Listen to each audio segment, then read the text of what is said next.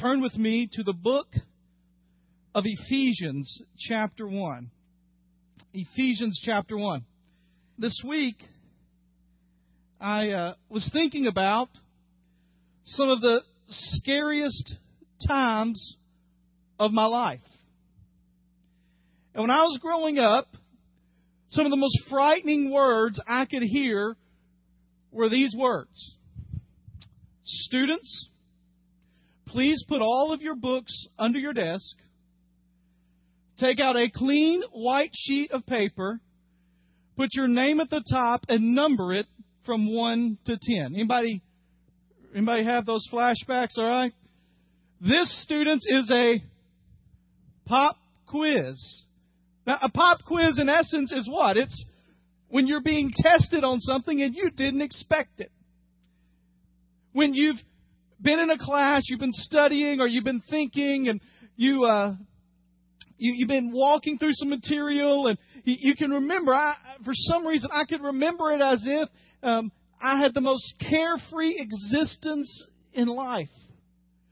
Talking to friends, having a good time, talking about the games from yesterday. Well, it may not be a good time talking about games from yesterday, but walking, having just a good time. And you walk into the class and it's a beautiful day, and when after school we're going to go play some ball, or we're going to go hang out, or we're going to get some food. And then the teacher would utter those words, everybody put your books under your desk.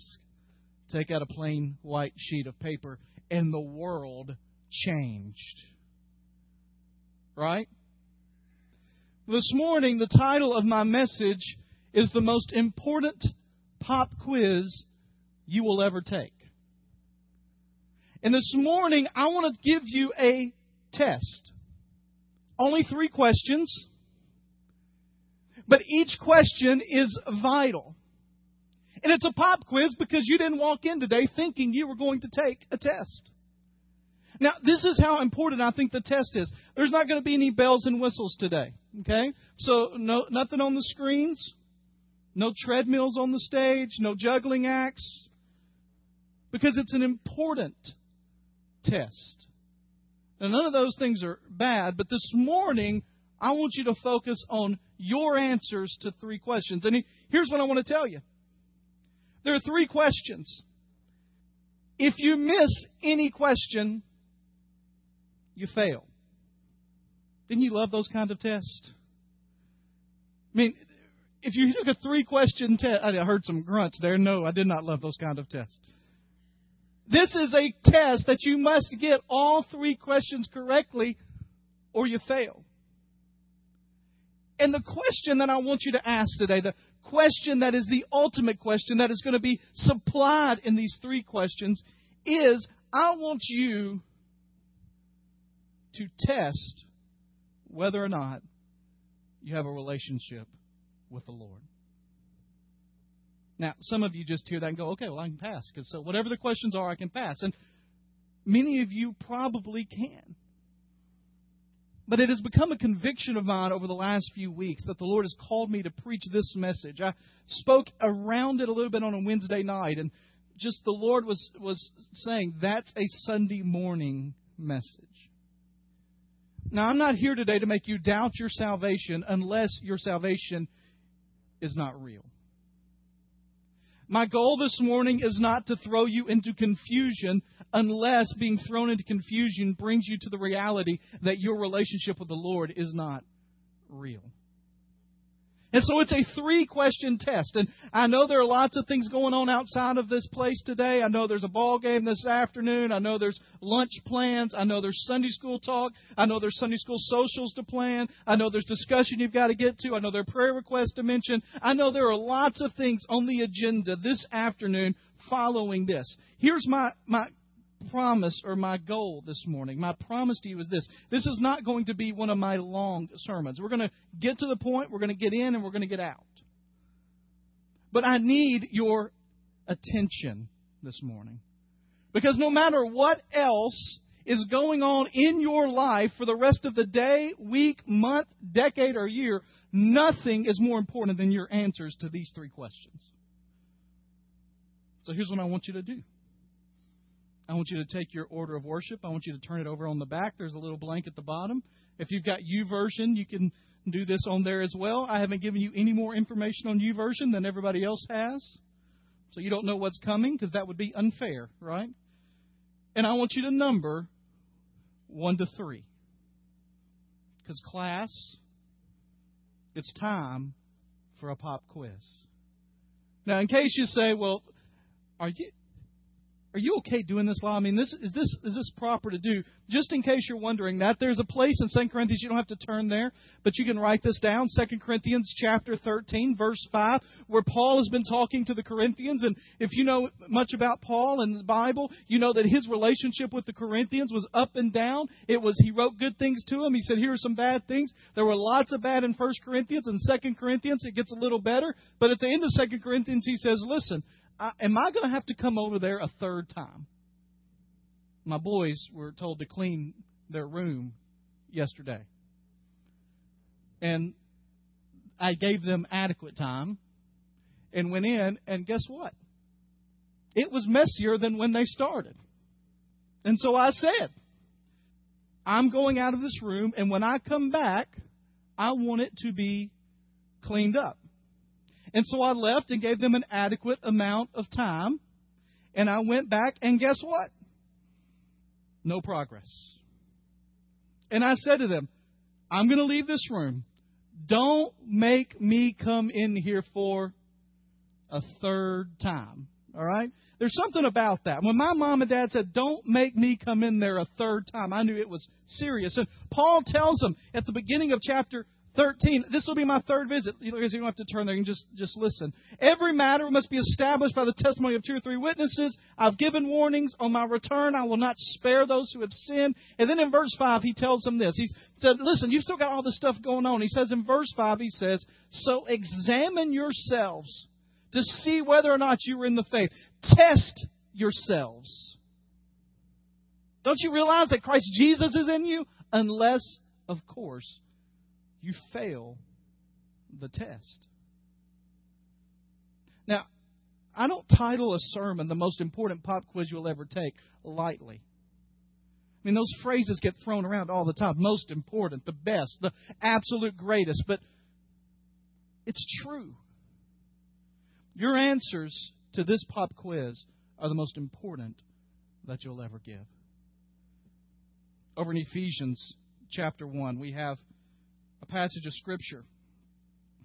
It's just a couple of verses, really. But in those couple of verses, we have in chapter 1, verses 13 and 14, the essence of the questions that we must ask. Verse 13 says this, and you were included in Christ when you heard the word of the truth, the gospel of your salvation. Having believed, you were marked with Him with the seal, the promised Holy Spirit, who is a deposit guaranteeing our inheritance until the redemption of those who are God's possession to the praise of His glory. Here's the first question that you have to ask about your salvation. And the questions are 1, 2, and 3, and the answer must be yes to all 3. And the first one is this: did God start it? Did God start it? So what do you mean by that? What I mean by that is in the book of John, chapter 6, Jesus says, no one comes to the Father. He's talking about the fact that how you get to the Father. And He says, no one comes to God unless they are drawn by God. The essence is that Scripture teaches that salvation is something that is initiated by God. Now, that's true both in what happened, but also in His wooing you unto Himself. Now, we get that in Ephesians chapter 1 because it says that you were in Christ. Now, that phrase is a loaded phrase. It's used multiple times in chapter 1. It's the essence of chapter 1. It's in some ways the essence of the book of Ephesians. But what it means is that our lives, our livelihoods, our salvation, all good things, that life itself is wrapped completely in Christ.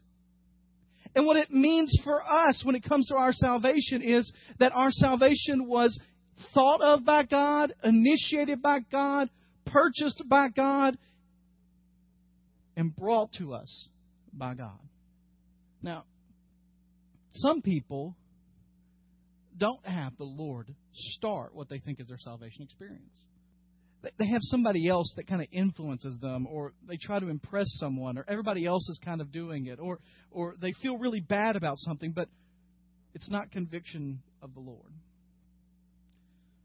I was talking with somebody the other day about the concept of the Holy Spirit convicting us. That's one of those Bible words. What do you mean, convicting? Well, conviction is one of those things that I can't explain unless you've experienced it. Anybody ever had one of those kind of things? Somewhere you've been, somewhere you've gone, something you've eaten, something, and you say, listen, I can't explain it to you. You just got to experience it. Conviction is one of those things. It's not really just feeling bad. It's this understanding in our lives that God is speaking to us, is calling us, that there's something wrong, that He is inviting us to something. When I was growing up, I had my grandmother, my mom's mom, Granny Nell. Granny was one of those ladies that taught children Sunday school until she was in her 70s. Had rheumatoid arthritis, days when she couldn't get up, couldn't hardly feel good, but she was there every Sunday morning teaching children. Granny was one of those ladies that taught Vacation Bible School every year that I remember until she was just physically, completely unable. And Granny was one of those that never hesitated to tell you what she thought. Anybody know anybody like that? Please don't point, all right? She never hesitated. And Granny and I were having a conversation. This was around the time that I was beginning to think through the things of the Lord and what God was calling me to do. And I remember laying in the floor of my living room watching a Memphis State basketball game. And Granny, who apparently didn't think the basketball game was that important, just said to me, Lyle, are you under conviction? I said, Granny, what do you mean? She said, do you feel in yourself that God is calling you, that God is asking you if you're going to believe? And I didn't really understand fully what that word conviction is. I don't know that I do now. But I knew that moment that I was. So here's the question. In your salvation experience, was it God that initiated, or was it for somebody else? I heard about a boy that was at a revival, and he walked up on stage in the middle of the third point of the sermon. The preacher was still preaching. This guy walks up on stage, and the preacher's kind of taken aback. Says, can I help you? He says, I've got something I need to tell my parents. Well, this is kind of an odd forum for that. What is it? He goes, well, I need to get saved. He goes, okay, well, what do you need to tell me? He said, well, give me a moment. So he got up and he said, Mom and Dad, they were up in the balcony. He said, Mom and Dad, I want you to know something. He said, when I was 9 years old, Dad, you asked me if it was time for me to be saved. And Dad, I so cared about you that I said yes because I wanted to please you. He said, and when the preacher was talking today, he said something about that your salvation must be started by God. My thought was, I don't need to hear the rest of the sermon because mine was started by my dad and not by God. He said, so Mom and Dad, I love you and I thank you. I just want you to know that 10 minutes ago, I gave my heart to the Lord because it was God that started it, not you. So here's the question. Did God start it? These two little words, in Christ, seem like such insignificant things in the scope of the whole book, but they are the essence of what is told there, that it is in Christ, it is through God, it is because of the Holy Spirit that we are drawn. In John chapter 16, Jesus says that when I leave, I will send a comforter, but the comforter isn't one that's just going to make you feel good. He's going to convict you unto sin and righteousness and judgment. And so salvation has to begin with that. Here's the second question. If your answer to the first question was no, then the rest may not matter, but we're going to go anyways. Number 2, did you listen to and believe the gospel of Jesus Christ? Did you listen to and believe the gospel of Jesus Christ? Go to what it says in verse 13. And you were also included in Christ when you heard the word of truth. Now, let me tell you, that's not the best translation of that word. The word heard there is not the best translation because that's not really what the word means. At least it doesn't mean what we think the word heard means. You see, I'm convicted, or I believe, that the word heard or hear has a different meaning than the word listen. And so the question is not, did you hear the gospel of Jesus Christ? It's, did you listen? Now, here's how I can best explain it. Last night, there was a ball game on television. And I like to watch Tennessee football. Susan is not a big football watching fan. And sometimes the football games go a little longer than she would like. Anybody? Sometimes they go a little longer than I would like. All right? And so, last night, the kids running around, I was watching. Tennessee had played terribly, but somehow there seemed to be a small sliver of hope that they might be able to pull it out or get close. And I was watching the game, and she was trying to talk to me about something fairly important. And she said to me, Lyle, did you hear? I heard you, babe. I heard you. Lyle, did you? I heard you. Are you listening to me? There's a difference. Amen? There is a difference. You cannot multitask listening. There's no way I can watch to see whether the pass that Tyler Bray just threw is going to be complete for a touchdown and completely listen to my wife at the same time. Guys, I'm sorry. I just told them that can't happen, okay? There's a difference in hearing. Hearing basically means your ears are in the general vicinity of sound that is coming at them. Listening means that you are paying attention. Any of you wives ever think your husbands are hearing you but not listening to you? Oh, the rest of you are lying over there. I saw some hands go up and something. No, he is always so good. He listens to me all the time. Here's the question. Have you listened to the gospel and believed it? Here's the gospel in a nutshell. Sometimes people call it the Roman road, but it's simply this, that you and I were created by God and have chosen to walk away from Him. That we have sinned, and that sin just means that we have done things that are wrong and that we haven't done some things that we should. And because of our sin, God has chosen, because of who God is, it is necessary for Him to separate Himself from us. And without God, we are completely hopeless. Romans 3:23 says, for all have sinned. I went to point 2 before I got point 1 out. For all have sinned and fall short of the glory of God. And because of that sin, we are separated from God. And the truth is, if it was left up to us, we would be eternally separated from Him. One of the best preachers of the 20th century, a man that I admire greatly, named Adrian Rogers, once said that if you looked at my life, he said, I wouldn't trust the best 15 minutes of my life to get into heaven. That there's nothing we can do to get ourselves into heaven. And because of that, we have sinned and do sin and are sinning.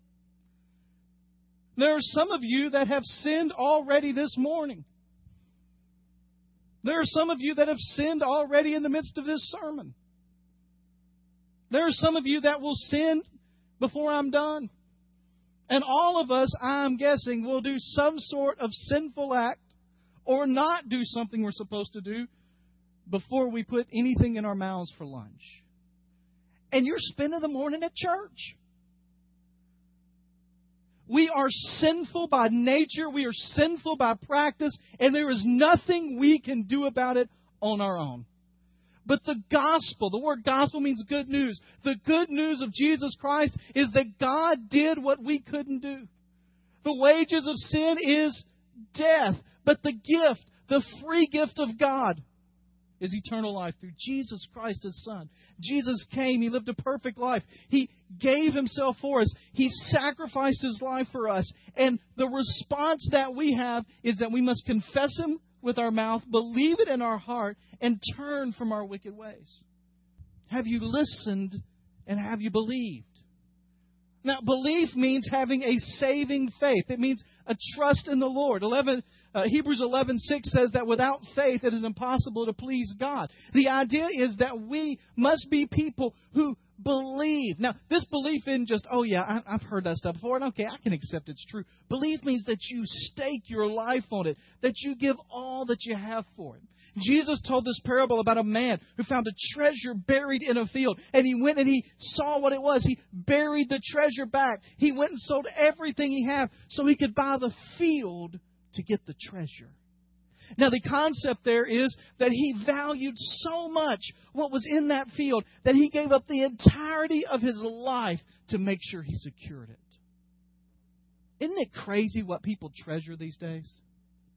I watched a show this week called Buried Treasure. It comes on one of the networks. And it's these two brothers who own an auction house and galleries, and they go into people's houses and they look for things that are buried treasure for people that are in need of money at the moment. They've got bills to pay, or they've got surgeries coming up. They got something. And he went to this guy's house that had an old car. Now, I'm not a car guy. I mean, the car I'm currently driving has holes in the upholstery, and the driver's side door handle is broken off, and I have to do kind of a special thing to get it open. I'm not a car guy. We've got some car guys in here, but I'm not one of them. And this guy had an original, some kind of race car or sports car from early on in production, and he had restored it. And so they went over with a fine-tooth comb, and they told him, go over there and write down a number that you would be comfortable giving. All right, being given for the car. So he wrote down a number, and a guy came in, and they got two guys on the phone, and they were auctioning and bidding on this thing, and a guy offered him $250,000 for a car. Now, let me just tell you a little secret. If any of you would like to offer me $250,000 for my car, I will gladly accept, all right? And I cannot imagine any kind of car that is so precious to me that someone offered me $250,000 and I said, I think I'll pass. The guy looked at him and said, it just means more than that to me. To which I turned to Susan and said, he is nuts. All right? Isn't it crazy what people treasure? Jesus said, the belief I'm talking about is the kind of belief that when you discover the truth of the gospel, you will give up everything in your life to have it. It's not an addition. It's not the kind of thing I do on Sunday. It's not the social club that I get to be a part of. It's not my priorities or my preferences or what I like or dislike. It is, I will give my life for that. Did you listen and believe? People ask me, do I have to know the date and the hour and the time about when I ask the Lord to come into my life? And my simple answer to that is not exactly. I don't think you have to have. I can tell you this. I do not have a specific date. I can't tell you it was April 12th, 1990. I can't tell you it was April 14th, 1985. But I can tell you everything about that day. I can tell you about the sermon the pastor was preaching. His name was Brother Boston. I can tell you where I was sitting. I was sitting about where Melvin and Ruth Bess are sitting. It was a smaller sanctuary, but I was sitting about that area. I can tell you that when the pastor had gotten up the last 3 or 4 weeks and had said, is it time for you to accept the Lord? Is it time for you to come forward? I can tell you that for 3 or 4 weeks, there had just been this uneasy feeling, almost heightened feeling of what it was like when the teacher would say it's time for a pop quiz. Just a nervous, do I need to, And I remember sitting back in that, your right corner, my left, looking at you. And I just remember praying, Lord, I believe it all. And I want to follow you, whatever that means. I don't think you have to know the day and the time, but I think you got to have a good idea of when it was happening and what happened. I mean, if people can remember what they were doing on September the 11th, 2001, don't you think you ought to be able to remember what you were doing around the time that your life was eternally changed? Did you listen and believe? Here's the last one. Number 3. Number 1, did God start it? Number 2, did you listen and believe to the gospel of Jesus Christ? Number 3, is there evidence of the Holy Spirit in your life? Verse 13. And you were also included in Christ when you heard, we listened to the gospel of salvation, and having believed. And that means a saving faith. That means a real faith. That means giving your heart and life and everything you are and saying, Lord, I need you. I want that salvation. I want to be saved. The third thing, is there evidence of the Holy Spirit? It says here, having believed, you are marked in Him with the seal, the promised Holy Spirit. And the idea here literally is that He has implanted Himself on your life. In those days when they were finishing a contract or they were finishing a deal, they would pour hot wax on the document, and then whoever was the new owner would take a ring that they have and they would press it. It was called their seal. They would press it into the hot wax. And as they did, it was saying, I now own this piece of property, this document, I am saying that it is mine or that I have passed it on. I am sealing it with me. The idea is when you became a believer in Jesus Christ, you have been sealed and set apart as God's. That God says He is mine and that the Holy Spirit has come to dwell within you. In our prayer remix series, we talked about the fact that if you're a believer in Jesus, you don't have to continually pray, Lord, be with us, because Scripture teaches not only is God with us, that He lives within us. And if that is true, then your life ought to reflect the fact that the Holy Spirit's part of your life.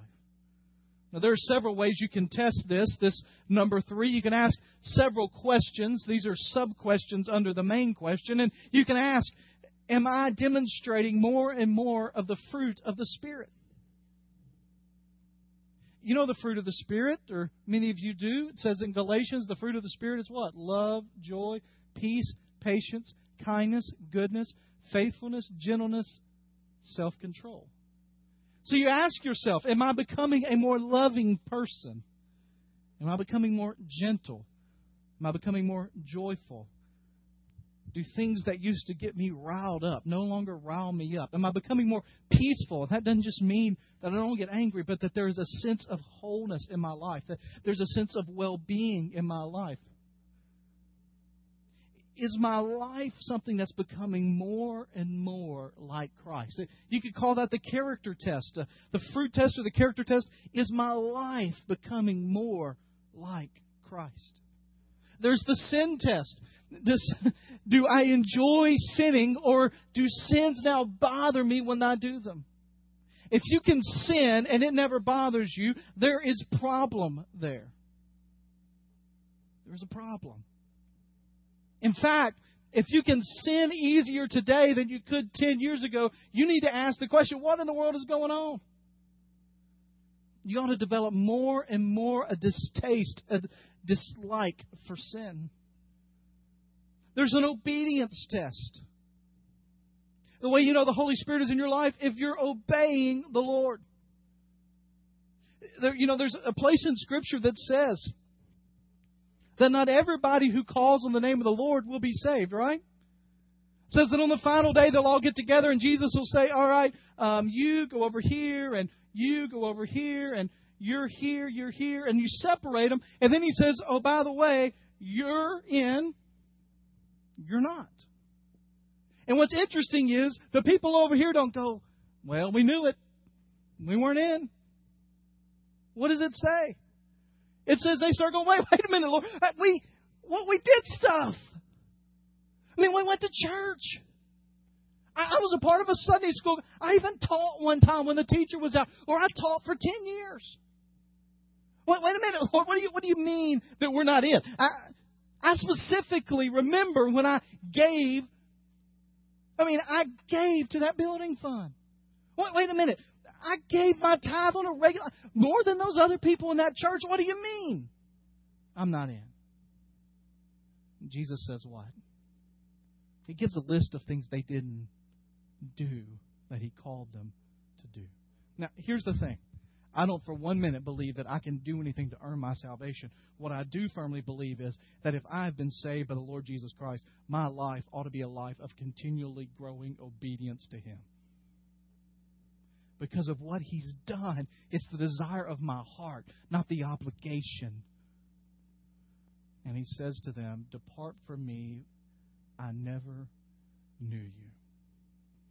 We sang the solid rock this morning, right? My hope is built on nothing less than Jesus Christ. On Christ, the solid rock I stand. All other ground is sinking sand. Now, where does that come from? Where did the basis of that song come from? Solid rock and sinking sand. Where does it come from? Sermon on the Mount, Matthew chapter 7. At the end of that Sermon on the Mount, what does Jesus say? Those of you that hear what I'm saying today and do what I've said are like those who built their house on what?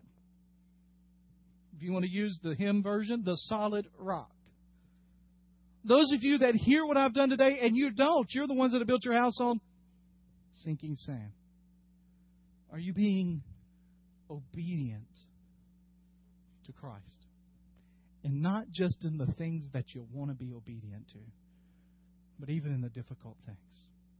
The last of those questions of the Holy Spirit's in your life is called the multiplication test. Are you telling other people about what Christ has done? Listen, the gospel is such good news that if you don't have a desire to tell other people about what you found, you need to ask the question if you ever found it in the first place. 3 questions. Did God start it? Did you listen and believe to the gospel of Jesus Christ? And is there evidence of the Holy Spirit in your life? Now, here's the danger right now. You go, okay, I got my notes down. I'm good. Let's move on. Here's the danger. I believe that your answers to those 3 questions are of utmost importance to whether or not you're a believer in Jesus Christ. And here's the thing. I'm not one of those people. I don't think the Bible teaches it, that thinks you can get in and out of this kind of thing. And so it's either you have or you haven't.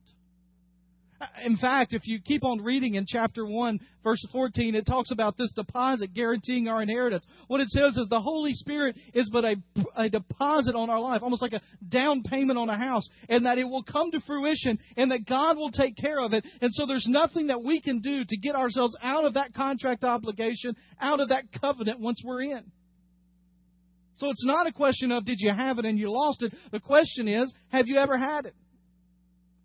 And I'm not asking you today whether you have walked down an aisle. I'm not asking you whether you've been dunked in the water or sprinkled. I'm not asking you whether you've joined a church. I'm not asking you if you and your friends had a discussion. What I'm asking you is, did God start it? Did you listen and believe to the gospel of Jesus Christ? And is there evidence in your life of the Holy Spirit? And if the answer to any of those questions is no, then you need to have some serious thought and discussion with the Lord. We're not talking about inconsequential information here. We're talking about the most important truth about yourself that you need to know. So let me ask you a question. And the most important pop quiz that you'll ever take. Did you pass or did you fail? And here's the great thing about the Lord. Even if you failed, there's an opportunity today. There's an opportunity right now to get it right. I talked about those scary moments when a test would come out or a pop quiz would happen. There were also those moments in my history at school when the teacher would pass out a graded test and she would say, I'm going to give y'all a few minutes to correct whatever you missed, and then I'm going to regrade. An opportunity lies before you today. If you missed one of those questions, if you failed the test, God is offering an opportunity. Now, don't make me convince you. That's not my job. My job is to present. It's the Holy Spirit's job, the Lord's job to convict. But if this morning you say, Pastor, I messed up on one of these three, I'm going to ask you in just a moment to come forward. Now, here's the deal. Some of you in this room are going to let pride get in the way of you doing something that will be eternally significant. Because there are some of you in this room right now that are questioning things. And if you let pride take over, then you are risking eternity. Now, you've been around me, most of you, long enough to know I don't normally talk this way. But it is conviction on my heart from what the Lord has called me to do this week. And I want you to be real with the Lord. I'm not asking you how many years you've been here. I'm not asking you what all you've done. I'm not asking you what church you got baptized in. I'm not asking any of that question. I'm asking, do you have a relationship with the Lord Jesus Christ? And if you answered no to any of those three questions, before you settle anything else about the rest of the day, you need to settle this.